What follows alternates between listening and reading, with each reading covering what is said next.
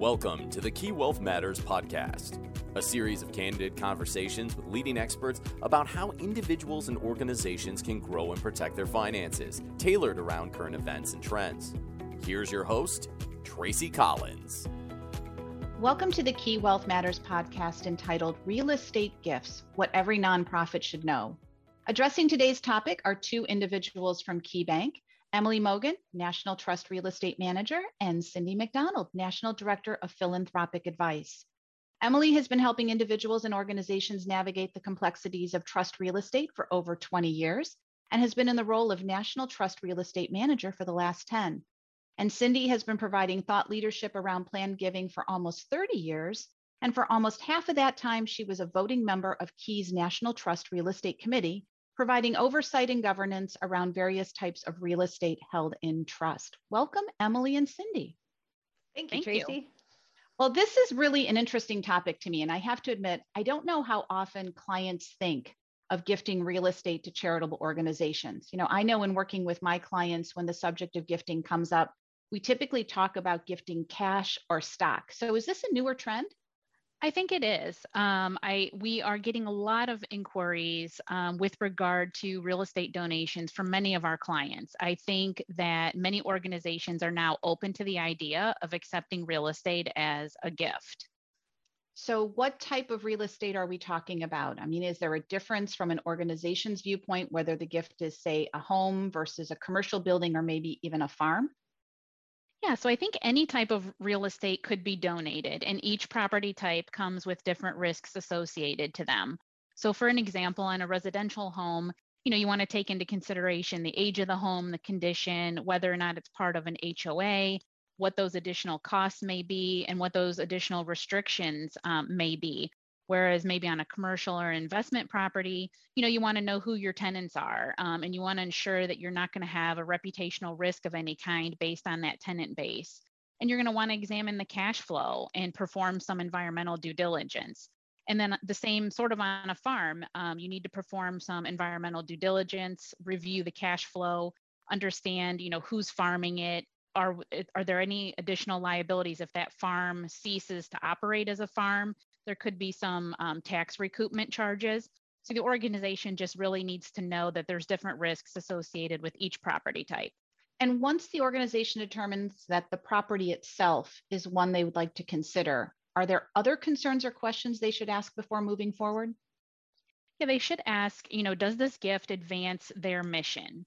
And do they really have the staff or the experts in place within the organization to support the gift, manage it, and or liquidate the gift to cash?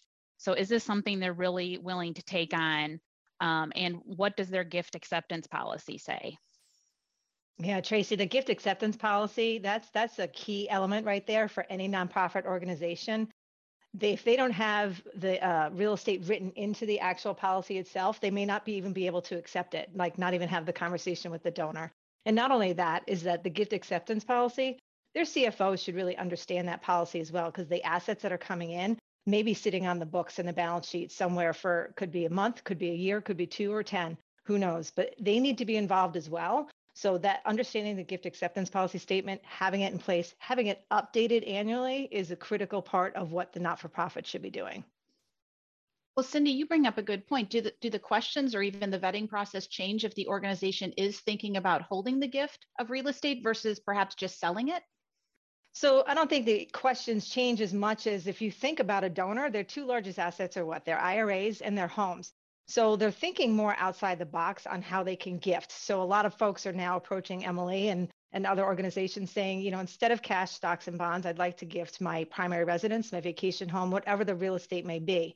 So when the donor is approaching the not-for-profit with that type of gift, complex gifting, the not-for-profit should understand all the different steps within their gift acceptance policy on what they can do in order to have that conversation. So can they take the real estate in? Can they hold the real estate, or do they have to liquidate it right away? What type of planned gift will this real estate be funding? Or is it an immediate gift where they're just handing over the house or the type of real estate to the not-for-profit as more of a transactional instead of a planned gift type item?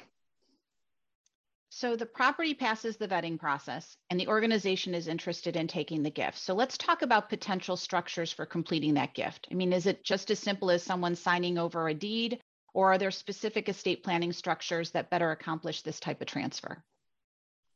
Yeah, so there is a transfer on death deed that could be prepared and recorded, which would transfer the real estate upon the donor's death. And then, Cindy, I believe there are several trust vehicles that you could also use to donate. There are definitely charitable remainder trusts, charitable lead trusts. These are just a few that pop to the top of my mind that I see specifically trending over the past couple of years, specifically more like the past 12 to 18 months, funding these charitable type trusts with real estate. Because again, thinking outside the box, they don't want to let loose with cash, stocks, or bonds, but real estate is valuable. So when it funds the charitable remainder trust, then it can be liquidated and then invested and then continue on with the terms of the agreement. The proposed tax plans that the Biden administration is doing is also having donors really sit back and look at their estate plans overall. Because currently, right now, it states the estate tax exemptions are really high. They're 11.7 million, and that's supposed to sunset on December 31st of 2025. So it's making donors sit back and really look at their real estate and saying, okay, you know what, this may fit differently in my estate plan now. So having those conversations with your donors and seeing what their actual financial plan is looking like, it may be altering and it may be changing. In addition to that, originally capital gains rates as well as individual rates were proposed to be increased. However, that is now off the table as of today, but please keep in mind, we won't know that until the final legislation has passed. So Cindy, are you saying that the proposed changes in the Biden tax plan are going to help with the potential for more real estate gifting in the future? I see a trend upwards of yes. A lot of donors and a lot of not-for-profits are approaching us to have the conversations and saying we keep having people knock on our door saying, you know, I am looking to gift this piece of real estate, and I'm looking to do that with you as an organization and support you. Can you help us make that happen?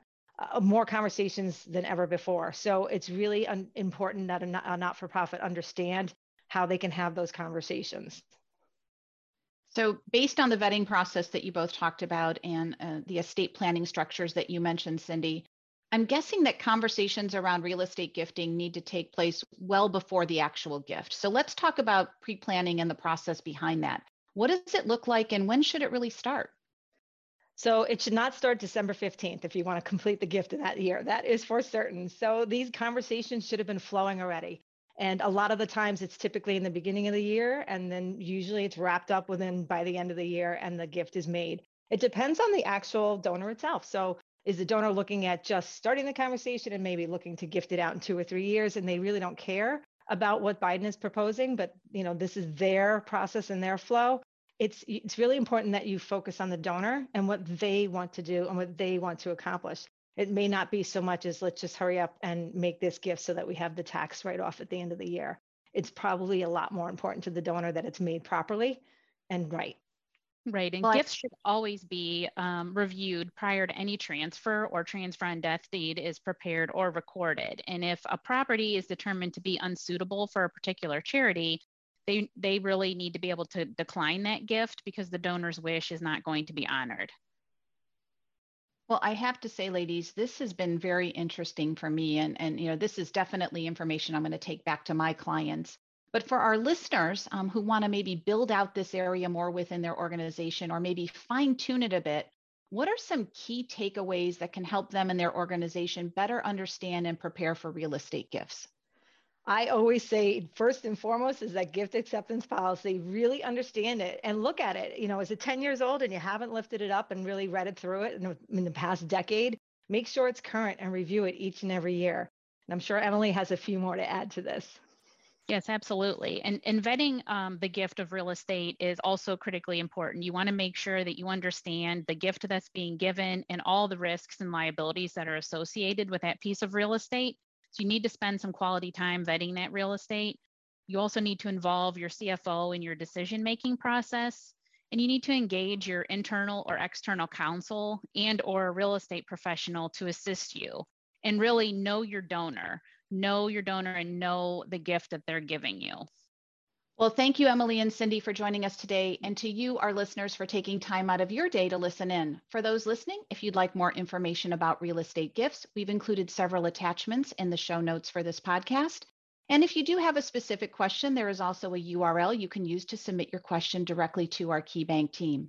And as always, if you've enjoyed today's discussion, then please be sure to check out the other podcasts in the Key Wealth Matters series. Again, thank you for listening. The Key Wealth Matters podcast is produced by the Key Wealth Institute. The Key Wealth Institute is comprised of a collection of financial professionals representing key entities, including Key Private Bank, KeyBank Institutional Advisors, and Key Investment Services. Any opinions, projections, or recommendations contained herein are subject to change without notice and are not intended as individual investment advice. This material is presented for informational purposes only and should not be construed as individual tax or financial advice. Bank and trust products are offered by KeyBank National Association, member FDIC, and equal housing lender. KeyBank Private Bank and KeyBank Institutional Advisors are part of KeyBank. Investment products, brokerage, and investment advisory services are offered through Key Investment Services, LLC, or KISS, member FINRA, SIPC, and SEC registered investment advisor. Insurance products are offered through Key Corp Insurance Agency USA, or KIA. KIS and KIA are affiliated with KeyBank. Investment and insurance products are not FDIC insured, not bank guaranteed, may lose value, not a deposit, not insured by any federal or state government agency. KeyBank and its affiliates do not provide tax or legal advice. Individuals should consult their personal tax advisor before making any tax-related investment decisions. This content is copyrighted by KeyCorp 2021.